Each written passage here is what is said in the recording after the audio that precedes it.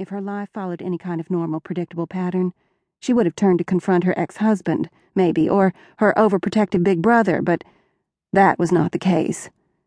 Abel Jacobson, known by everyone around town as Jake, stood just inside the open door, filling up the space with his broad shoulders, glowering like some avenging angel in a cowboy hat.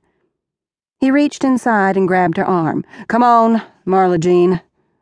Get out of the truck." Donnie Joe tightened his grip around her waist. "Get your own woman, Jake." "That's what I'm doing, Donnie Joe." They were pulling her in two different directions, fighting over her like a prized piece of saltwater taffy. She managed to squirm away from Donnie Joe, and then shoved at the hard, stubborn wall of muscle that made up Jake's chest until she could slide past him and get out of the truck. "I'm not anyone's woman. What's wrong with you two?"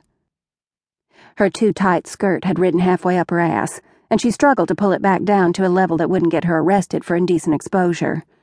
She was fuming while they watched. Donnie Joe had a cocky grin on his face, and Jake stood with his arms crossed over his chest, glaring like he wanted to put her over his knee and spank her.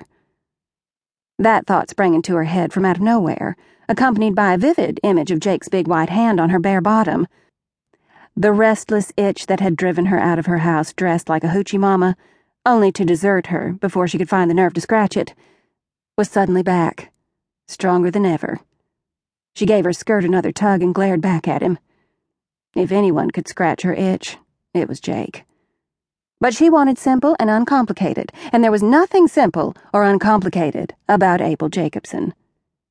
Donnie Joe climbed out of his truck and ambled her way.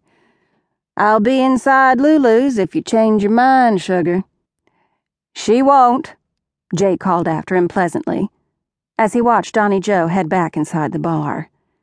And then, before she could blast him for his caveman act, he rounded on her. "Donnie Joe, what the hell were you thinking, Marla Jean?" "I was thinking I might get lucky.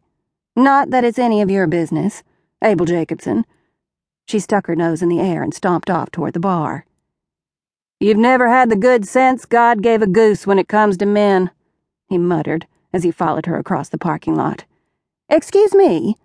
She rounded on him this time, not believing the nerve of the man. "When's the last time you dated a woman who had an IQ higher than her bra size?" "Why, Marla, I didn't think you cared. I don't give two figs about your love life, but I'd love to know what brought on this sudden interest in mine." She was still scowling at him, but she was also more than a little curious about his answer.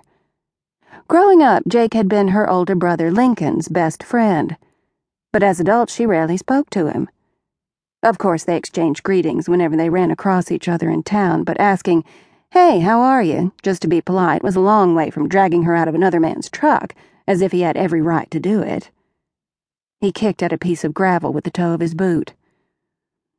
"I got a call from Link before he left town.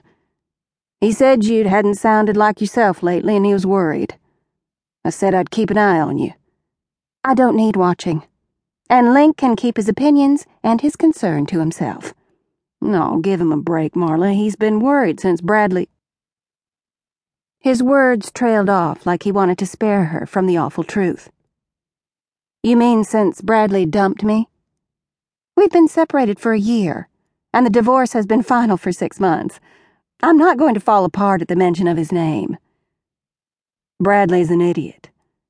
"Finally, something we can agree on, but I'm a big girl, and I don't need a keeper." She started walking away, feeling put out all over again. "Where are you going, Marla Jean?" "I'm going back inside. I'm going to dance with any man who asks me, and I'm going to have a good time. If that's not okay with you and my big brother, then y'all can both kiss my rosy pink butt." The smell of stale beer and the sound of country music poured out of the bar as she jerked the door open and stalked inside. She pushed her way through the crowd, but Jake stayed right on her heels. Stopping abruptly, she turned around to face him. "For the love of Pete, what is it now?" He tipped up the brim of his hat and asked with a lazy smile, "How about a dance, Marla Jean?"